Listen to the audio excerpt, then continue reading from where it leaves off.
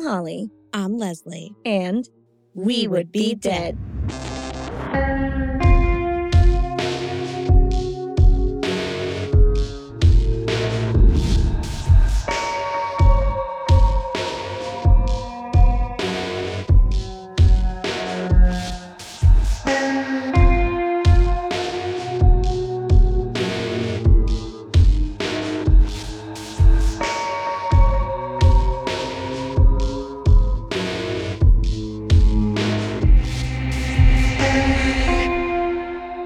Hey, Leslie. Hey, Holly. Hey, Beans. Yay! Leslie's back. I'm here somehow. I'm so excited. Could you tell from our saying our names? We were like, oh, I'm so excited, Leslie. We missed you so much. I missed all of you. Oh, and happy Halloween. Thank you. Yes. Happy Halloween to all of you as well out there in listener land. That's right, it's Halloween. Happy Halloween. Ooh, that was Leslie's grand re-entrance. We did plan it like that, so it's pretty good. So I couldn't miss today. No, absolutely not. That would have been awful. Yeah. And though we did have to miss doing live shows this year, which was sad. It was sad. We'll be back next year. Somebody asked me, they're like, do you still have a live show? I was like, when? No, we do not. Leslie has a newborn. We're lucky we had as much content as we did. I know. So listen, tell us everything. How are you? How is baby Bowie? What is life like? Have you managed to stay spooky while you were away? So I got to the hospital around. No, listen, I haven't heard that story, so you tell it all you want. No. We don't have time for that. It's fine. And it really is a horror story, though, so I should have. I was getting text updates from your mom. So. Oh, really? Yeah, your mom was texting. We haven't gone over any of this. You had the baby and we're like, we're just going to talk about the baby. That's so funny. I got texts from Diane. I got texts from John. I was getting updated. It was good. Good. That's so. And then some other people, not at all. And they were like, do you have the baby yet? And I was like, shit. Oh, well, I guess I feel really special now because I got priority. You did. Yeah. Your mom texted me like in the morning. She's like, Leslie's water broke at like 5 a.m. She's having the baby. And I was like, oh my God. Yeah. Yeah. It was, labor is great. It's the best. Was it as scary as you imagined it would be? You were a little nervous. Everybody's nervous, first of all. Yeah. I mean, I think you have a right to be nervous. Yes. You have every right to be nervous. No, just kidding, guys. It feels so good. It was the best thing ever. I don't know why people are worried about it. Just sit in a baby pool in your front room. Yeah. You'll be fine. It's totally fine. I got pictures of you from your mom just like, thumbs up. It was, what is happening? Yeah. So much fun. Get the epidural. I did get that text too. Leslie got her epidural. I'm like, oh, good for her. I'm glad she's taking a break now. All good. Shout out to Diane. I don't know what I was thinking.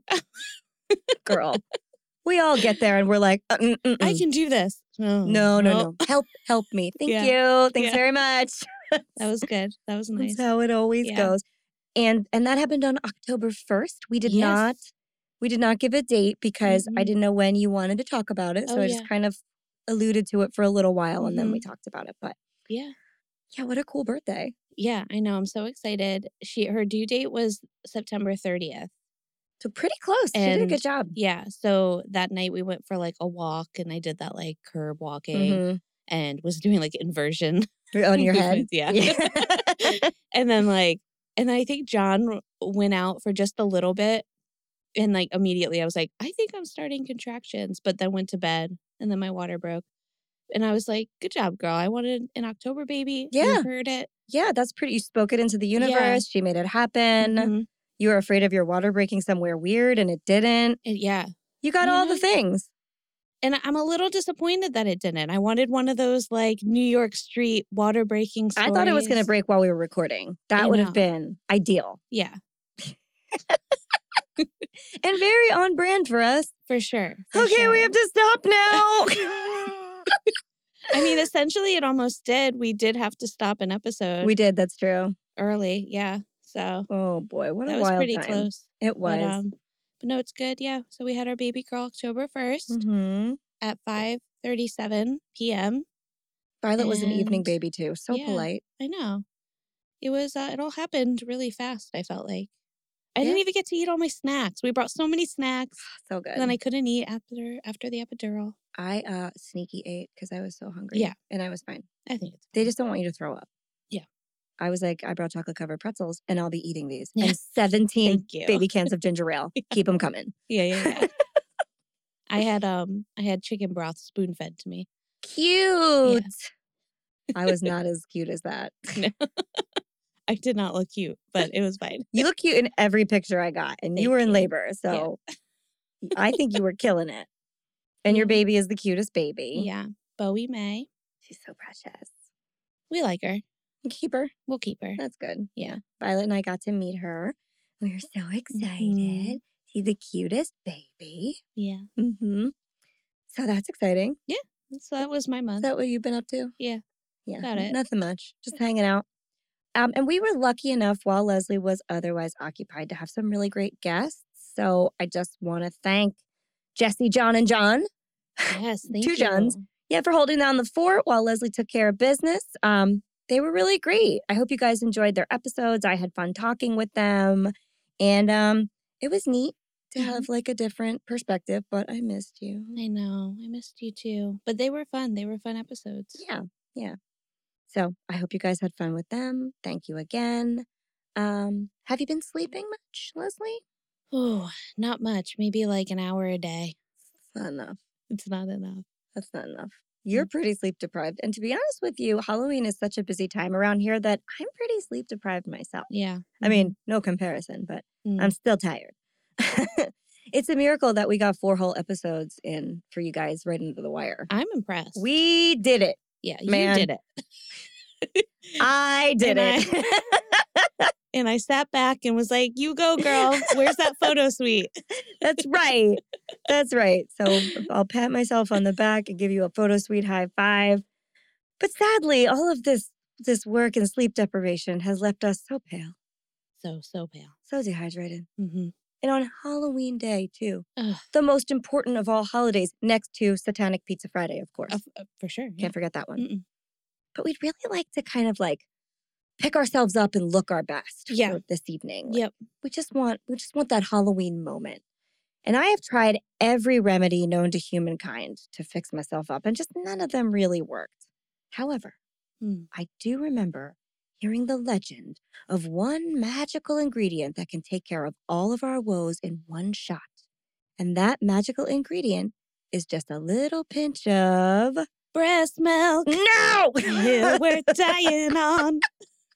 Unexpected. Listen, there is a little phase in your baby having life where your whole life is breast milk, so I get it. Yeah. We're going to try it one more time. Okay. But breast milk is the remedy for most things. It will clear up your acne and stuff. It will. It's pretty amazing. Yeah. I do remember hearing the legend of one magical ingredient that could take care of our woes in one shot.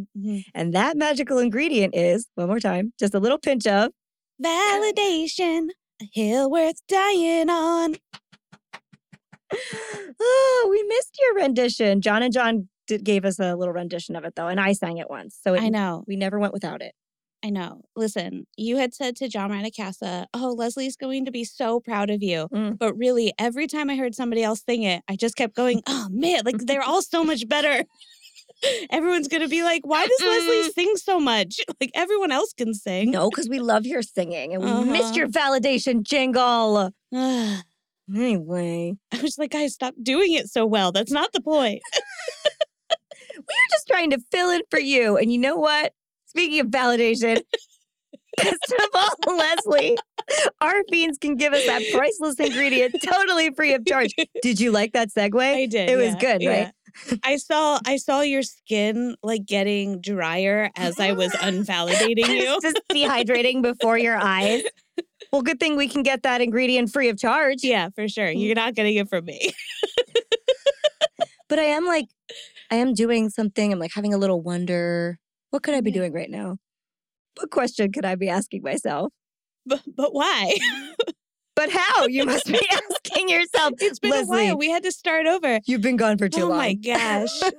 It's that hour of sleep. It's not It enough. is. Well, I will tell you. Simply head on over to Spotify or Apple Podcasts and leave us a 5-star rating and or a friendly review. It really is the only way to move this podcast forward. Ratings and reviews equal attention, attention equals support, and support equals more and better content for all of you. But if you just can't wait for more We Would Be Dead in your life, don't worry, you don't have to. You can support us over on Patreon. Patreon. Everything's different. Did you have time to think about it and make some edits? No. No. I liked the echo though. That was pretty good. Thanks. It's a callback to our Friday the 13th episode, which you must have listened to. I did. Because it was your husband. Yes. He did a great job. So on Patreon, for just a few dollars a month, you guys will gain access to our entire catalog of 30-minute horror movies, special mini-sodes, our weekly after show, Host Mortem, which is available in both video and audio formats. Maybe you want to see our faces. Maybe you don't. Both are okay. You'll also get a special gift in the mail from us, giveaways, merch deals, an on-air toast dedicated just to you, and more. In all honesty, we are here thanks to our patrons, so come on over and be a part of the We Would Be Dead family. Yeah, come on over. Come on over. And speaking of movies, did you see there is a new Thanksgiving horror movie that just came out? I know, we have to do it. Okay. It's serious. So we're both going to be like, what? As serious as a Thanksgiving horror movie can be. Right. But it's not Thanks-killing. Okay. And I saw it and I thought immediately, we have to do this 30-minute Is it like an horror A24 movie? Kind of. Okay. It takes itself kind of seriously, but then some of the scenes, it's like a woman on a table, dressed like a turkey. I'm like, this is not that serious. But see, those are the ones that are good, where they are trying. Yeah, these people are definitely trying. Yeah. So I think we'll have a fun time with it. And also, in the realm of films, I'm hoping we get a couple in soon. Maybe we will, maybe we won't. My fingers are crossed. My kids and I watched the Five Nights at Freddy film. Nice. And it was so fun. I also saw most of it. Did you? I'll say That's most of it awesome. because I fell in and out of sleep. Well, you're sleep deprived. It's fine. But it was really good. Yeah. And I thought it was really fun. And just based on our episode, I had a lot of fun revisiting that lore. And my kids were telling me all this stuff because they're really into it now. Mm-hmm. So I thought perhaps in the future we could watch that one too. Yeah, because for sure. we talked about it so much. Yeah. So anyway, patrons, fingers crossed. I would love for those things to happen. I'm speaking them into possible existence. There you go. That's all. And if all of those things are a little too much for you and you're like, I don't want extra content, forget about that. You can simply follow us on social media. We are at WouldBeDeadPod anywhere and everywhere you get your content. You can like our posts, share our posts, like and share our posts. That's a really good option. It's the one you should probably pick. Mm-hmm. You can leave us a comment, post about your favorite episode, let us know when you're listening, tell a friend, tell a neighbor, tell that couple out trick-or-treating with their newborn, you know that baby can't have any of that candy, and you're fully getting scammed, but you give it to them anyway. What are their names? It's not Leslie and John, because they're going to come sit on my lawn. Yeah. Kyle and Jessica. Kyle and Jessica. What's their baby's name? Brentley. Yeah, that's their baby's name, for sure. Brentley's not getting a single lick of that candy. Yeah. He's just bait for their trick-or-treating scam. It's ridiculous. But you know what? Maybe they need the candy. So tell them. Good.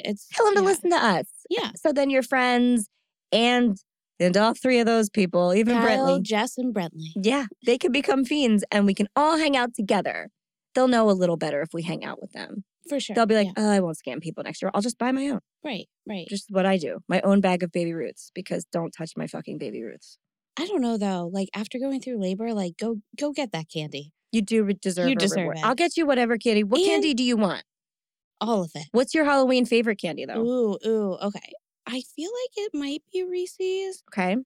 Though I do enjoy, I think a Twix. Okay. I think I actually really enjoy Twix. Okay. Because I am getting a buttload of candy tomorrow for trick-or-treaters, so I'll make sure I just like that good bag. I like the bag that has the Snickers, Milky Way, the Milky Way, the Twix. And usually a Kit Kat. I don't need that other BS bags. The other BS bags are way cheaper. That's why people get them. Yeah. But I live in a bougie neighborhood of full bars, so yeah, I'm not doing that. But I'll have lots of candy. And I always set aside my favorites. So we'll have a little bowl that's ours. My actual favorites are Justin's. What? Those are little Justin's peanut butter cups. Oh, get out of here. I'm not getting those. Thought you said you lived in a bougie neighborhood. I do, but I'm only getting legit Halloween candy because I have standards, Leslie. Please. I will also have bourbon and apple cider and That's a fire pit. Yeah. We could roast marshmallows. We're going to do the whole thing. We're going to do it because I have the room to do it this year. So sounds good. That's a good rant. Yeah. And I think that's all that we have or at least that I have in the way of announcements for this week. Leslie, do you have anything to add before we begin? Have you been storing something up for us? No. God damn it. No, I have not. Not a single thing. No. Well, all right then. On with the show.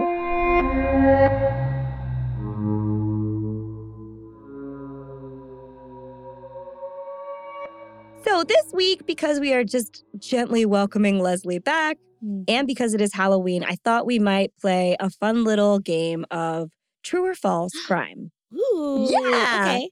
So this is a little bit like Two Truths and a Lie and a little bit like our Urban Legends episode, in that I will tell you stories that I have found online. Some of them are pretty famous. One of them is not quite as famous. And then when I'm finished telling it, you will tell me whether you think it is true or false. Oh, man, you always trick me, too. They might both be true. They might both be false. There might be a true and a false. Oh, my goodness. I'm not telling you. That's right. And then so much anxiety now. You shouldn't. And then after we find out the answer, I will explain myself a little bit. So that's how this is gonna go. So, without further ado, here's some true or false crime. Every time I ask our listeners about their worst fears, and I do that periodically for reasons, I learn some new and strange details that trouble people when the lights go out at night. Remember when we were like, oh yeah, people are afraid of balloons for real. Right. So it's fun to learn new things, right? Or porous items. Oh, I don't like that. I don't like holes. Huh? Like a loofah sponge? Get it out of here. Are you serious? Yes. Or like... Not a loofah, the little lotus pods. That's the thing I'm thinking of. I can't. Pods. Well, they always make really gross pictures of those. The, like trypanophobia or whatever it's called. But some people can't have like English muffins. I can have an English muffin. Okay, that's fine. so you don't have a full fear. No, I don't like anything also that resembles the way like bugs will lay eggs on a leaf. So a million tiny little things. That's gross. But that's like gross. Yeah, but Violet was putting her diamond art diamonds on like little clay figurines. And I was like, it looks like bug eggs. Right, but like Violet's gross. She's right outside the door. No, she's not gross. She's creative though. Yeah. But as fun as it is to discover new fears that neither one of us could have possibly imagined and now are maybe a little scared of, it's just as interesting to see which answers pop up every single time, right? Generally, people get hung up on the thought of intruders in their home, like you. Yep.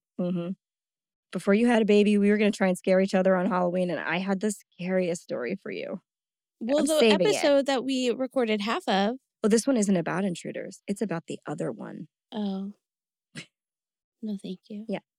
But just know that it's being saved for another time. Going into labor again. No. So other answers that we get a lot are people don't like needles or spiders or closed in tiny spaces or deep water. A lot of people don't like deep, endless ocean water. But an answer that gets an overwhelming amount of attention every single time is dolls. Yeah. People really hate a creepy doll. Yeah. And if it's a puppet, it's worse. Yeah. Now, we've gone into the scientific reasons as to why humans do not like frozen faces, like that of a doll or even a puppet, because you can have the best ventriloquist dummy in the world, but it's just its mouth really going. Yeah. So the whole thing is kind of mechanical and scary. The uncanny valley is not a place that we want to park and hang out in for that long. So we're going to head into that. Now, we've talked about in our Goosebumps episode, Slappy, the terrifying ventriloquist dummy from the Goosebumps series. And if you guys aren't watching the new Goosebumps on Disney Plus, you have to get on that. Yeah. Have you been watching it? Not yet. This is a Justin Long fan account. How are you not watching it? I understand. Okay. I was just going to say shout out Justin Long. Yeah. I'll watch soon. He's great. My mother-in-law started without us. Get out of here. Yeah. Margie! I know. I just thought it was so funny. She was like, I've been watching Goosebumps. It's great. It's so fun. But I have to talk about several things with you, so you got to watch it soon. Okay. So, if you watched the new series or any of the old ones or read any of the books, you'll remember Slappy, the scary ventriloquist dummy. But I don't think, as many times as I have mentioned him, that I have ever talked about his real-life inspiration. And so today's first tale will be about just that. I don't like it. No, nobody likes this. False. It's not real. It's terrible. So, Leslie, I will tell you this popular and widely circulated story. And when I'm finished, you can tell me whether you think that it's true or false. Okay. Got it. No Googling. Slappy the Doll is pretty directly based on Charlie McCarthy, a well-dressed and monocled ventriloquist dummy who sat on the knee of world-famous ventriloquist Edgar Bergen, father of Candace Bergen. Like Murphy Brown. Oh, right. Yes, yes. I'm dating myself with the Murphy Brown reference. She's done so many other things, but she was in Sex and the City. Yeah. She was like Carrie's boss at Vogue and a bunch of other stuff. Anyway. I just thought her name was Murphy Brown. It's not. It's Candace Bergen, daughter of Edgar Bergen. Yeah, I thought it was like a Bob Newhart show kind of thing.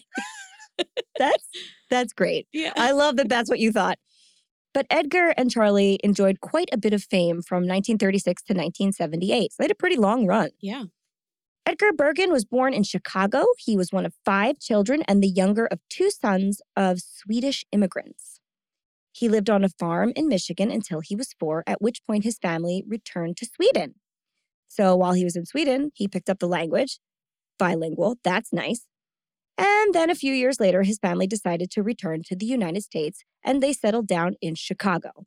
At this point, Edgar is about 11. And it was then that he taught himself ventriloquism from a pamphlet called The Wizard's Manual. Oh. Witchcraft and wizardry. After his father died when Edgar was 16 years old, he went to work as an apprentice accountant, a furnace stoker, a player piano operator, and a projectionist in a silent movie house. Okay, so he's good at, like, making things work. Yeah, so he's doing ventriloquism in his free time, learning from the Wizard's Manual, and then doing these odd jobs that belong on an episode of Are You Afraid of the Dark in the rest of his time. Just kind of sets the mood. Right. So Edgar's like off and on doing his ventriloquism while he's at the theater and hanging out in local shows, and he really impressed a very famous ventriloquist who then said, I'm so impressed with your dedication and what you're doing that I'm going to give you free lessons every day. You're my apprentice now. And Edgar's like, fuck yeah, man. Although it was like, 1920. So he was probably like, oh, egads, I'm thrilled or whatever. So he teaches him. They meet every day for nearly 3 months. Edgar learns all the fundamentals. In the fall of 1919, Edgar then decides he needs his own dummy, like a better dummy. So he pays a Chicago woodcarver by the name of Theodore Mack just $36, which was probably like $7 billion back then. That's so much. Yeah. To sculpt a likeness of a rascally, red-headed Irish newspaper boy he knew. The head went on a dummy he named Charlie McCarthy, which became Edgar Bergen's lifelong sidekick. While Theodore Mack created Charlie's iconic head, which is really his whole identity, right? Edgar wanted to create the body himself. So he did, because he wanted the mechanisms inside the puppet to work a certain way and be tailored for him, which makes sense. All artists are particular about their tools. Don't tell me he grabbed the newspaper boy. No. And it paid I off, need your though. body. Ew. Charlie's personality was that of a mischievous little boy who could wisecrack, misbehave, and flirt shamelessly in a way that Edgar Bergen could not. Okay. So he was like his sassy voice, much like Slappy in Goosebumps, who is like a roast master. Yeah. And Charlie McCarthy was roasting people to a crisp long before Comedy Central ever sat down on a dais. So his first performances were in vaudeville. Then he worked in one reel movie shorts, but his real success was on the radio. He and Charlie were seen at a New York party by Noel Coward and his wife, who recommended them to play at the Rainbow Room, which is like a fancy New York spot. And when they did that, 2 producers saw them and they said, "We want you. Let's put you on the radio." So they put them on a pretty famous variety show. Charlie and Edgar made their radio debut on NBC's The Royal Gelatin Hour, which is a weird name. They all have weird names. Now, I'm going to actually give you this little hint right while we're telling this story. Both of these stories are not, there is truth in them. So if at the end of the day, the whole story is false, fine, but there are facts in them. Right. So just to let you know that. In case you're sitting there going, you don't know the name of 1930s variety shows, Holly. Right. But I do research like it's my job. So they were a huge hit when they did this radio show. And so everybody started clamoring for them. And they landed a spot on the Chase and Sanborn Hour, which is a super famous radio variety show that went on for like a really long time. No question. Is there a live audience to these? Or is he a ventriloquist on the radio? We're going to get there. Okay. Oh, we're going to get there. There were people in the room, for sure. Okay. But not an audience, I was going to say, it's like, you have a face for radio, like that kind of thing, where they're just like... It doesn't even matter. Is he even really good at this, or can he just do two voices? I'm going to get there in a second. I'm glad you noticed that, though, because I was thinking the same thing. Okay. So they were like, we need to put you on the radio because he can't do it live.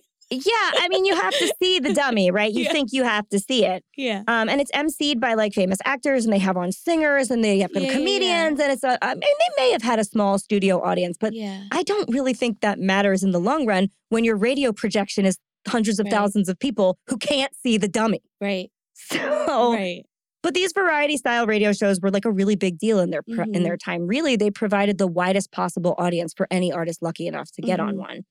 Now, you might be thinking, and rightfully so, what good is a dummy on the radio? Yeah, okay. Yeah. Well, it turns out quite a lot. You see, it wasn't Edgar's stunning ventriloquist skills that people were after. In fact, he really wasn't that great of a ventriloquist. His lips moved a lot, and often his dummy, Charlie McCarthy, would make fun of him for it. Not that you can see that either. But none of this matters because people really loved Charlie's quick, razor-sharp wit and impeccable timing. He was like an insult comic almost. He could like pick up on anything on people and just riff. He was really funny and he had a funny little voice. So people were just in it for that. They're like, we know there's a dummy there. We've seen pictures, but we just want to hear what he's saying. And to answer the question, I hope you have in the back of your mind, yes, Edgar faithfully used Charlie the dummy even when only their voices were being recorded, even when there wasn't an audience. Okay. Always had him. And to Edgar, this made sense. Because to Edgar, Charlie wasn't just a dummy. Charlie was as real as you and I. Edgar Bergen treated Charlie McCarthy as though he were one of his children. He actually treated him better than his real children in some instance, if we're being perfectly honest. Oh, he had children. Yeah. Candace Bergen, Murphy Brown. That's right. Charlie had his own room, and it was bigger than the other children's rooms, I might add. He also had his own seat at the dinner table and out in the living room by the fireside, and was to be addressed, if you were in the Bergen household, directly and politely, just as one may address any other child. If you were in their house, you had to talk to Charlie. Weird. Charlie was having dinner with them and sitting with them while they listened to other radio shows. Ugh, hate those. I don't love it either. Charlie regularly engaged in family activities and was never put away simply because he was not on stage. You know, he went to bed at night, like everybody went to bed at night, and got up in the morning and then, had his day. I bet he was a really good sleeper. Probably. Jealous. Very. In her 2015 memoir, Candace Bergen wrote that Edgar had a stronger relationship with Charlie than he did with her, and that he was treated like her sibling when she was growing up. But more disturbing than... I hate this part. But more disturbing than that is what Candace said next. She writes in her memoir that when she was little, she pretended to be a dummy alongside of Charlie to make her father happy. Quote, "A gentle squeeze on the back of my neck was my cue to open and shut my mouth so he could ventriloquize me," she wrote of her father. "Charlie and I would chatter together silently, while behind us, Dad would supply the snappy repartee for both of us." Ew. So they were talking to each other. Ew. And he was like, "Hey, Candace, what's going on? You look weird today." And she was like, "I don't know. I'm a real kid." Yeah. So gross. I don't love that, but I guess it's harmless? No. Maybe? It's that is not harmless. I don't love it. Anyway, Edgar and Charlie went on to make many television and movie appearances, and often Candace would be in these appearances with them, talking to Charlie and hanging out. And the pair were actually beloved by the public until Edgar's death at the age of 75 in 1978. And this is when Charlie's dark secret was revealed. Ooh. After a live appearance to a packed house at Caesar's Palace in Las Vegas on September 30th, 1978, Edgar and Charlie retired to their dressing room as they always would. Normally, the pair would emerge after a rest and perhaps a change of clothes and be escorted back to their room where they would retire for the night. But this particular evening, things seemed to be taking longer than usual. An hour passed, and then 2. Hotel staff and Edgar's assistants had knocked persistently at the door, but Edgar did not answer, and the door was locked. Finally, people began to grow concerned, and the hotel manager, brought down a key to the dressing room because, he would be able to unlock everything, so that they could check on Edgar and Charlie. perhaps Edgar had fallen asleep. He's an older guy at this point, might have just been tired and took a little sleep. Or, they always had the nagging concern that maybe something happened and he needed medical attention or assistance. So the manager turns the key and opens the door to the dressing room, allowing Edgar's assistant's entrance. And this is like a big, lavish dressing room because he was a big star at the time, remember?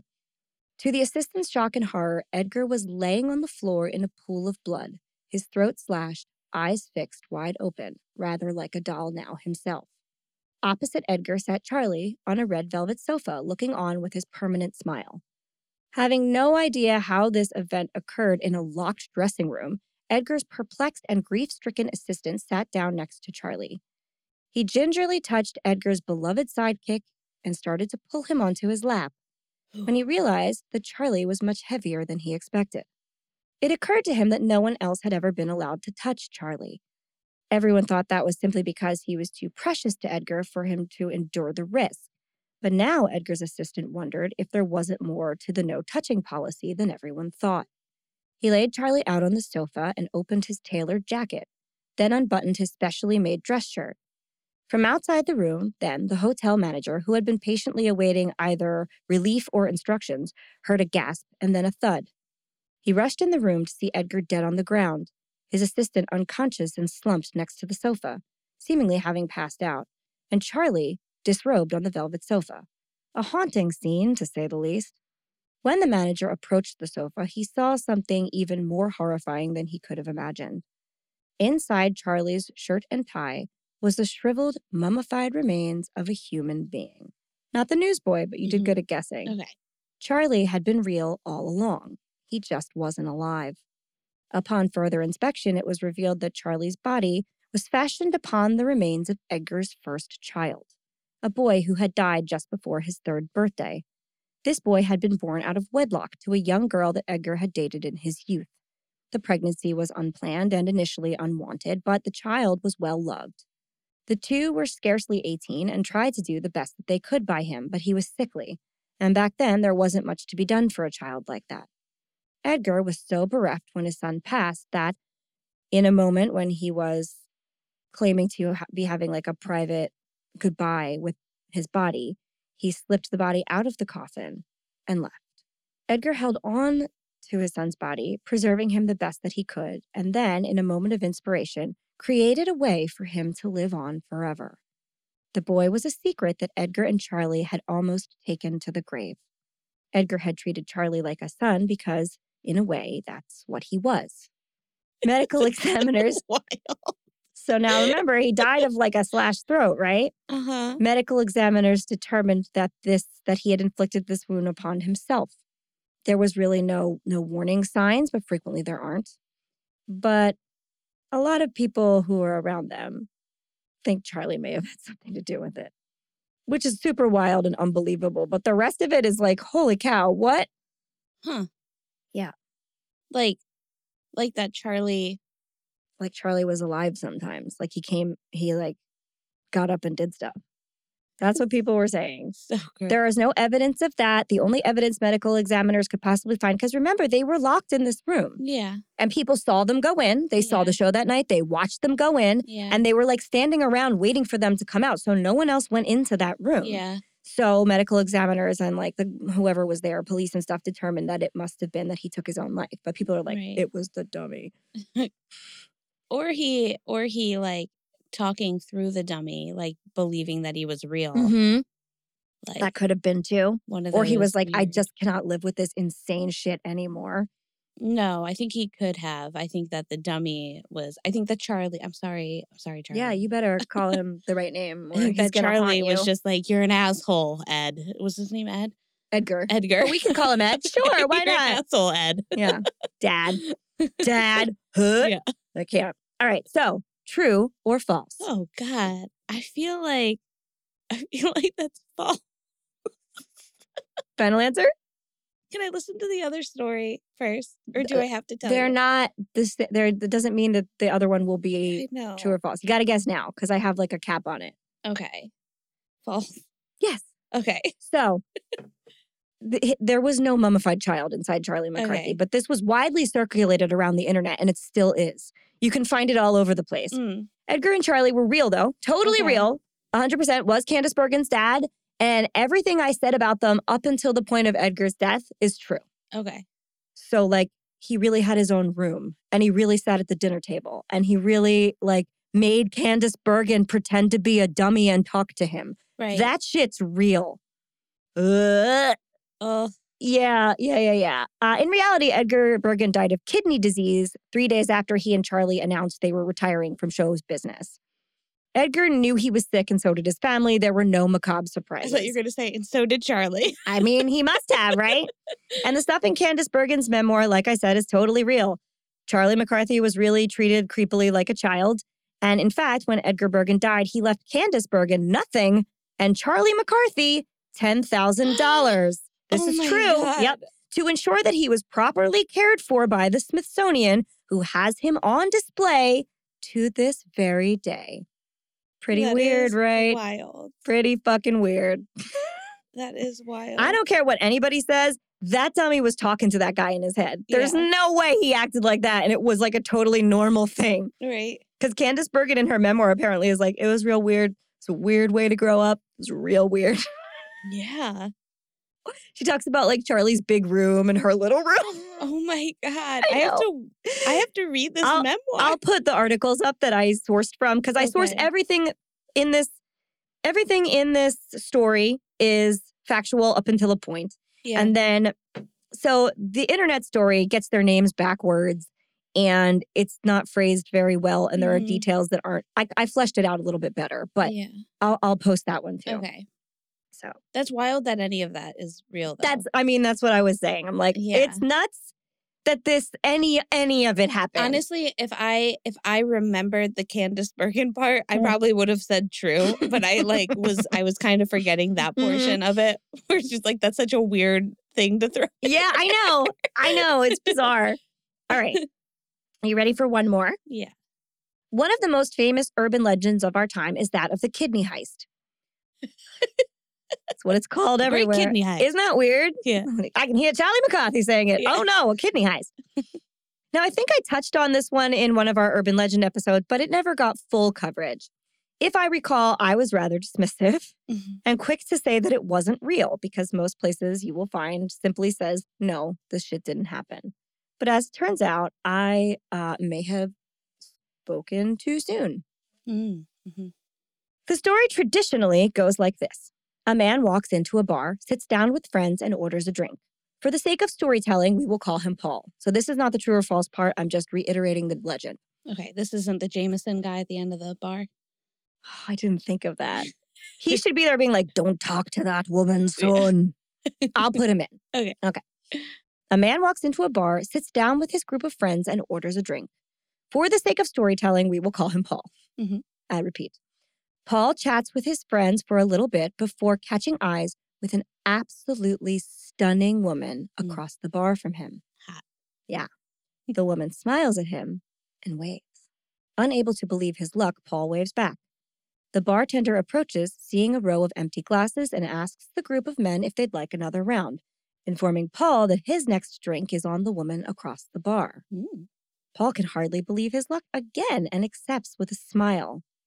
And an old man sitting in a lonely, darkened corner, staring at his whiskey, looks up from his hat and says, I wouldn't go near her if I were you, boy. That girl is dangerous. And Paul said, where did you come from, Jameson Distillery, man? This isn't Ireland. And then he disappeared. Yeah, he's like, I'm everywhere. And then like, I'm just here to warn ya. Poof. Yeah. So if you see him, take heed. Just saying.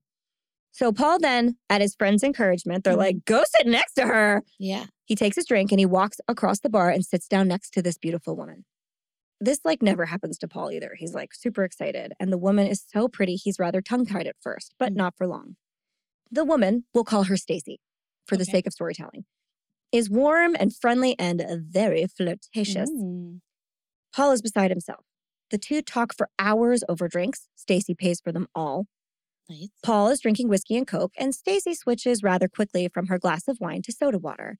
She says that she's a lightweight and she's already feeling the effects of her Chardonnay, and Paul doesn't give this another thought. The two talk until the lights at the bar go on, at which time Stacy asks Paul if they can go back to his house. Ooh. Paul, who is very drunk at this point, agrees. Stacy, who has had just soda water for the past couple hours, drives them to his apartment in her car. He leaves his car there. When they arrive at Paul's apartment, they enter, and Stacy suggests they have one more drink, and Paul agrees. Paul fetches 2 glasses of wine and sits down next to Stacy, and then the room goes black. God, she's like Jeffrey Dahmer. Totally.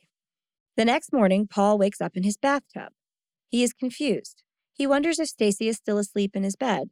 Perhaps he, embarrassingly, got sick in the middle of the night or something and needed to clean himself off. He did have an awful lot to drink, and it feels like he blacked out, so that's not out of the realm of possibilities. It is then that Paul realizes he is shivering. The room, for one reason or the next, must be freezing cold. He blinks and rubs his bleary eyes and then looks down at his lap to see that the tub is filled with ice. Pulling open the shower curtain, he sees a message on the mirror written in lipstick. It reads, "Call 911." He sees a cordless phone on the ledge of the tub, because remember, this is ancient history all the way back in like the 90s, and sits up to reach it, but is drawn back down by a sharp pain in his back. He looks down again to see smoke-like red tendrils drifting through the ice and the water. He is bleeding, but from where he cannot tell. Paul manages to grab the phone and dial 911. Paramedics pull him from the tub and take him to the hospital, where a doctor reveals that it's lucky Paul made it to the hospital when he did, because one of his kidneys had been surgically removed. Further testing revealed that he had been dosed with Rohypnol, and that there was no trace of a woman named Stacy to be found. Investigators explained that there have been a rash of events like this in Paul's city, and that the organs are being sold on the black market. It's a case of the kidney heist. It's a kidney heist, see? So that's not true, obviously. That's the urban legend. And it's a great story, right? It's been used numerous times. In fact, there is an episode of American Horror Stories, the anthology one, this season that's about it. They take a very interesting take on it. I highly recommend it. But that specific situation never went down. But that doesn't mean a similar and less sexy situation hasn't occurred, and with relative frequency. After doing a little digging, I discovered this story, which emerged from India in 2009. United States news outlets managed to miss this story, but the internet doesn't miss a trick. And accounts of a terrifying phenomenon slowly began to surface. So this kind of like bubbled up to the surface from things like Reddit forums. So here's what I found. And these are just like personal accounts, and like that's really what we have. So in February of 2008, in India, a man named Mohammed Salim Khan slowly woke up from a daze, and as he regained consciousness, he found himself in an unfamiliar house with a stranger in front of him wearing a surgical mask and gloves. Now, already I think this is worse. "What happened to me?" he asked the man, because he could not move any of his limbs. "Your kidney has been removed," the man said. "But am I going to die?" Khan asked, shocked at the information. He then said that he was taken to a 3-story house where this illegal surgery took place by men who offered him construction work. So the pretense is, again, like this is like translated, it's from the internet. The pretense is that they were like, "Hey, come to this building with us. We have a job for you." And he said, "Okay, fine," and then woke up as I explained. Now, he's telling all of this to whoever is recounting it on the internet while lying in a bed in the isolation ward of a civil hospital on the outskirts of Delhi. So this extreme story seems like just something like totally out there, a one-off, super ridiculous. But it's similar to that of the 2 men lying in the beds on either side of him. These men were in the room with him when he woke up from his surgery. Okay. So they're also promised laborer work. Now, for laborers like these guys, days often began at a central gathering spot where people would approach them with opportunities to do manual labor for money. So basically, they're day laborers. They work under the table. They're at the same spot every day. People know to go there, and they say things like, "Hey, I'll give you, $100 if you come and knock down a wall," or whatever it is, or pull out a tree. And it was one of these spots where all 3 of these guys were offered work for 150 rupees, which totals to about $4 a day. Yikes. So All three men on varying dates over the next 2 weeks were taken to a house and kept there at gunpoint for several days. Surgical masks were strewn about on a lot near the house. As strange as this story sounds, the three men all said that at first they were not suspicious of what was happening. For the first man, I know, why wouldn't you be suspicious? It's like, this is how all our day laborers start. Maybe they do. That's why it's $4. Exactly. Much of the experience, aside from being held at gunpoint, rang true to what he had been offered initially: free food and housing, and the lack of work for a few days seemed all right with him because he was told he would still be paid. Okay. Yikes. If they're that desperate. Yeah.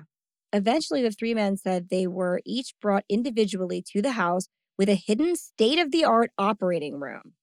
So this is in like the middle of poverty-stricken India in this house, and there's a state-of-the-art operating room in there. Tests likely to determine their blood type and other things were also given to them. The med said they were given shots that made them pass out, and they woke up to excruciating pain and scars that wrapped around their waists. So this is an account from another guy. When asked if he believed that a man was going to follow his every move for the rest of his life, because they were threatened within an inch of their life afterwards, this man said, if someone can forcibly take my kidney out of me, they could also kill me, which is fair. They could. A few hours after the first man, Khan's, conversation with the stranger, police raided the house-turned-operating theater to find the three victims along with two other men who were next in line for kidney removals. Khan said that before the police raid, two servants helped them dress, warned them of the impending arrival, and then fled the scene. So these people were like working for the doctors. They're like, get dressed, the cops are coming, get out of here. Police also busted another nearby house where an American couple was staying. The victims were brought to the hospital where they underwent medical testing. The MRIs all say that the surgery has been done, the kidney has been removed, and the way the surgery has been conducted, like with surgical precision, was all to the point of professionalism. So it looked like a surgeon had done it. So this is a third guy. Although the three victims said that they did not sell their kidneys or know about how the scam happened in advance, many of the poor in India have willingly sold their kidneys, generally receiving something like 50,000 rupees or $1,300 in exchange for the organs, according to police. Another victim, who said they received hush money only after waking up from the illegal surgery, received between $1,280 and $2,560, police said. Wealthy clients paid upwards of $30,000 to receive the kidneys, according to the police. So they were like taken to order. Right. In the most recent bust, one of the doctors doing this worked with his brother, who was also wanted by the police, and there is a third doctor that is being accused in the scam. So it is doctors doing this, and they have shady records. 5 foreign tourists, including the 2 Americans, were found in what police described as a luxury guest house owned by the doctor on Saturday, awaiting these kidneys. So the American couple that was staying nearby, they were waiting for one of the kidneys. Okay. There was a waiting list of some 40 foreigners from at least 5 countries. Police arrested 4 people accused of being connected to the case, including a nurse who authorities say worked with the doctors on their surgeries. But police still do not know where the doctors went. They fled authorities and they never found them, which is why they need the help of Americans, they claimed. Quote, we wanted to know how these people came into contact with this doctor and what brought him here and how much money he was paid for this purpose, said the police commissioner. Maybe he thinks he may get into trouble if he answers those questions, but that is not the reality. We are there to help him out, and we just want to know the truth. So they're not even looking to charge the doctors. They're charging just the people who bought the kidneys. Oh. Now, as of now, all that information is all the accounts that we have from these people. So according to these feeds from other countries, because they're not on American news feeds, there are several men who say they went to do a job and woke up without a kidney. And there's a bunch of doctors doing this in India. Now, the weird thing about this is that there is very similar stories in China as well. So it's pretty close to exactly what happens here. When people don't know they're getting their kidneys taken. Right. And apparently that really happens. I said it never did. True or false? So I think it's true because I feel like I've heard of this too. Like people. It is true. Yeah. It is true. I thought it was That's false when I why. read it because I was like, they say this never happens. Yeah. No. Yeah. I remember that being like an actual thing because it's one of those, there's like sex trafficking and then there's taking your organs, too. Yeah, but it doesn't happen in like sexy New York hotel rooms. Oh, no. So here is the actual actual article from the New York Times, because I was making that shit up. Our news media has gotten coverage all over the place. I was going to say, I thought that I've seen some of it. Yeah, but those were personal accounts. And that's why, and there's that, the movie and there's the musical, The Repo Men. Yeah, that's a little different, but that's a little still, different. Yeah, it's based on true events. So just kidding. In Gurgaon, India, I'm sure I butchered the name of that town. I apologize greatly. As the anesthetic wore off, Naseem Mohammed said he felt an acute pain in the lower left side of his abdomen. Fighting drowsiness, he fumbled beneath the unfamiliar folds of a green medical gown and traced his fingers over a bandage attached with surgical tape. An armed guard by the door told him that his kidney had been removed. Mr. Mohammed was the last of 500 Indians whose kidneys were removed by a team of doctors running an illegal transplant operation. So this one, it's like more shocking than what I said. I was trying to get you by being like, oh, I found this on Reddit. It's not as well cobbled together. No, I was just like, no, this absolutely happened. Okay. Because I could have just used this article. I was like, I don't know if your story is real, but I do know. No, you're right. That on the black market, they sell kidneys. Yeah. So these are a team of doctors running an illegal transplant operation, supplying kidneys to rich Indians and foreigners, police said. A few hours after his operation last Thursday, the police raided the clinic and moved him to a government hospital. Many of the donors, that's the word used loosely, were day laborers like Mr. Mohammed, picked up from the streets with the offer of work, driven to a well-equipped private clinic and duped or forced at gunpoint to undergo operations. Others were bicycle rickshaw drivers and impoverished farmers who were persuaded to sell their organs, which is illegal in India. Although several kidney rings have been exposed in India in recent years, the police said the scale of this one was unprecedented. 4 doctors, 5 nurses, 20 paramedics, 3 private hospitals, 10 pathology clinics, and 5 diagnostic centers were involved. Ooh, it's like a Christmas song. Yeah, and a partridge in a pear tree. The police officer in charge of the investigation said, quote, we suspect around 400 or 500 kidney transplants were done by these doctors over the last 9 years, said Mr. Lal, the Gurgaon police commissioner. The case has enthralled India's newspapers. Editorial writers have been particularly incensed by the failure of police to capture the main doctor, who has many names, but was known most frequently as Amit Kumar. He was arrested in was excited for like a cool name. No, but he has a lot of names. Okay. He was arrested in 1994 on suspicions of running a kidney transplant racket in Mumbai. So this is not his first rodeo. But he jumped bail, changed his name, and set up work again from several clinics hidden in residential apartments in Gurgaon, a prosperous city outside of Delhi.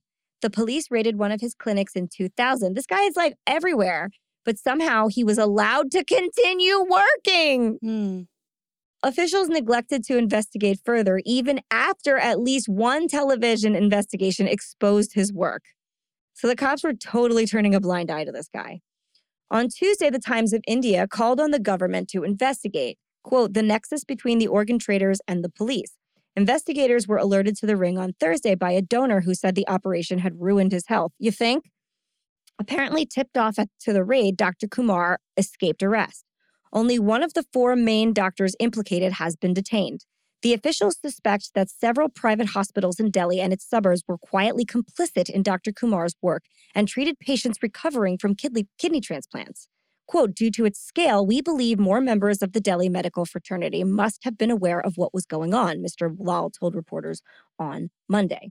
He said that a team of criminals he called kidney scouts, like Girl Scouts, Boy Scouts, and Kidney Scouts, usually roamed the labor markets in Delhi and cities in Uttar Pradesh, one of India's poorest states, searching for potential donors. Some prospects were asked outright if they wanted to sell a kidney and were offered $1,000 to $2,500. A car equipped with testing equipment, so right in the car, right there, was often on hand so that potential donors could be checked immediately to see whether their kidneys matched the needs of prospective patients. Letters and email messages from 48 foreigners inquiring about transplants were discovered in Dr. Kumar's office, Mr. Lal said. 5 foreigners, 3 from Greece and 2 Indian-born American citizens, were found in one of the clinics during the raids. The police suspected that they were about to receive kidney transplants, Mr. Lal said, but they were allowed to return home because the evidence was insufficient to detain them. Mr. Mohammed, 25 years old, said on Monday that he had no idea it was possible to sell a kidney. He had been picking up odd jobs in Delhi for the past 2 years and sending money to his family in Gujarat, he said. So he was like, I didn't even know I could sell my organs. Nobody told me. 2 weeks ago, he was approached by a bearded man as he waited at the early morning labor market by the Old Delhi train station, he said. The man offered him an unusually generous deal, 1.5 months' work painting for a little less than $4 a day with free food and lodging. Mr. Muhammad said he was driven 4 or 5 hours, that's dangerously far, to a secluded bungalow where he was placed in a room with 4 other young men under the watch of 2 armed guards. When I asked why I had been locked inside, the guards slapped me and said they would shoot me if I asked any more questions. Oh. Yeah. Mr. Muhammad said, lying in a hospital bed wrapped in an orange blanket, clenching his teeth and shutting his eyes in pain. He said the men were given food to cook and periodically nurses would take blood samples. One by one, he said they were all taken away for operations. They told us not to speak to each other or we would pay with our lives, he said. I was the last to be taken. Nearby in a drafty isolation ward at the Gurjan Civic Hospital, Shakil Ahmed, 28, a laborer from Uttar Pradesh, said he, too, had been promised well-paid work. After a day of confinement with Mr. Mohammed, Mr. Ahmed said a blood sample was taken and a few hours later, against his will, he received an injection and lost consciousness. I had no idea about kidney transplants, he said, but when they made me lie down on the stretcher, I was terrified. I knew that these people meant to do evil to me. When I woke up, a doctor said my kidney had been removed. He said I would be shot if I ever told anyone what happened. The men said they received no post-operative medical checks and that money, I know, or other compensation was not discussed. Men. Just go home. 3 police officers guard the ward currently. Quote, these are the main witnesses to the crime, said Badlu Ram, a police investigator. The operation was so well organized that we believe they may be a threat to their lives. So they're like, they're going to come back and kill these dudes. Mr. Ahmed's father, Abdullah Ahmed, sat on the edge of his son's bed weeping. The father said his son's damaged health would keep him from working, leaving the family destitute. Quote, I don't know what we will do, he said. The men who did this should be hanged. And the doctor is still at large. So wild. Yep. That does suck, though, to find out that, like, had he known, he could have sold it for, like, $30,000. Mm-hmm. And if $4 is, like, a lot of money, good, then $30,000 would have been fine. It'd been, like, way better. Yeah. I love that I'm sure that they were asked the question, but I just love that one of the things that they said was, we didn't receive any post-operative care. Yeah. That one and the fact that they both were like, I didn't even know I could sell my organs. I would have said the same thing. Come on. You've been keeping this from me the whole time? Wait. There was another option. I'm doing painting work for $4 a day and I could have sold my kidney? And I didn't even paint. God damn it. Did they get any money? Probably not. Those guys didn't because the raid happened. Oh, well, that sucks. It sucks real bad. You know what? If they deserve some money. Yeah, I think the state should pay. Mm-hmm. Yeah, I think they should be compensated in one way or another because they did the whole fucking thing and then they didn't get even the like, here's $1,000, go home. Right. I guess if they were in America, don't you think they'd get like disability or something? If they were in America, they'd receive a huge settlement. Probably. They would get disability, absolutely. They would be taken care of for pretty much forever. And they would receive a huge settlement from whatever state allowed that to happen because America's like, oh, shit. Yeah. We can't be having this against our medical system. Right. And then like some star would like donate a bunch of money to them and then you'd be like, was it their kidney? Was it supposed to go to you? Do you have their kidney? Do you have their kidney? But that's the worst part of that story. The donors were waiting. So the kidneys went to fucking waste. Oh. At least one of them didn't get used. Yeah.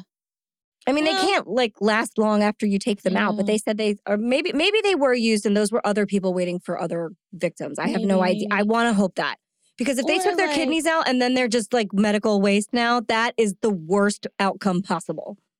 Yeah. Can you not put a kidney back into somebody? Not after a certain amount of time. Okay. Yeah. I think it was like long past. Or maybe they did use them. If they're going to be taken out, I hope they were at least used to save somebody's life. Yeah. That's so tough. Mm-hmm. I mean, we know that getting organs is tough. Some tough work. It is. You got to get an organ. So it's like I understand there's like a desperate need for it. There is. It's desperate measures. Yeah. So that's wild. But anyway, those are our 2 stories for this week. Wild. Welcome I got back. them You got them both right. Exciting. Good job. I didn't trick you enough. I know. Well, I will say though that like your first story though, I feel like is mostly true. It is. There's a lot of truth to it. Yeah. But the end is false. The second one I tried something with, and I should have just written it up fully. No, I was like, I'm going to make it dodgy. And then No, I know. But even the fact that it's like mostly true, like the first one is mostly true. Like that shocked me more, you know? Yeah, that this guy was like, this is my child. Yeah. I'll make sure that we have pictures to post of Charlie McCarthy. He looks a lot like Slappy. Yeah. The Goosebumps doll. Because clearly yeah. Mm-hmm. I mean, you can still buy replicas of Charlie McCarthy on Amazon. You can go see him in the Smithsonian. There are videos of him. I mean, he's all over the place. I've been to the Smithsonian. Did you not see Charlie McCarthy? No. You probably would remember that. I missed that one. Mm-hmm. Now we got to go. We got to go. We got to go to so many places. Okay, we got to get out of here. We got to do some stuff. All Take right. Bowie places. Yeah, let's take her to see the terrifying ventriloquist dummy. Yeah, she'll love it. She's been watching horror movies all month. She doesn't know. She don't know. She doesn't know right now. She's don't know. Fine. She can only see 12 inches away. Just like shapes. She's good to go. No worries about it. So welcome back, Leslie. Thank you. Yay. Happy Halloween, fiends. Yes, happy Halloween. And if we believed everything we heard, we would be dead.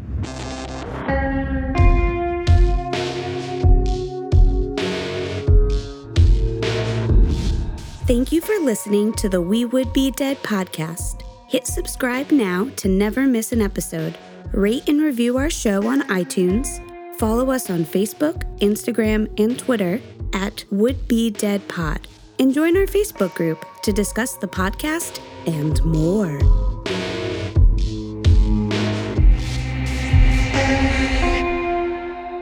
I don't like holes.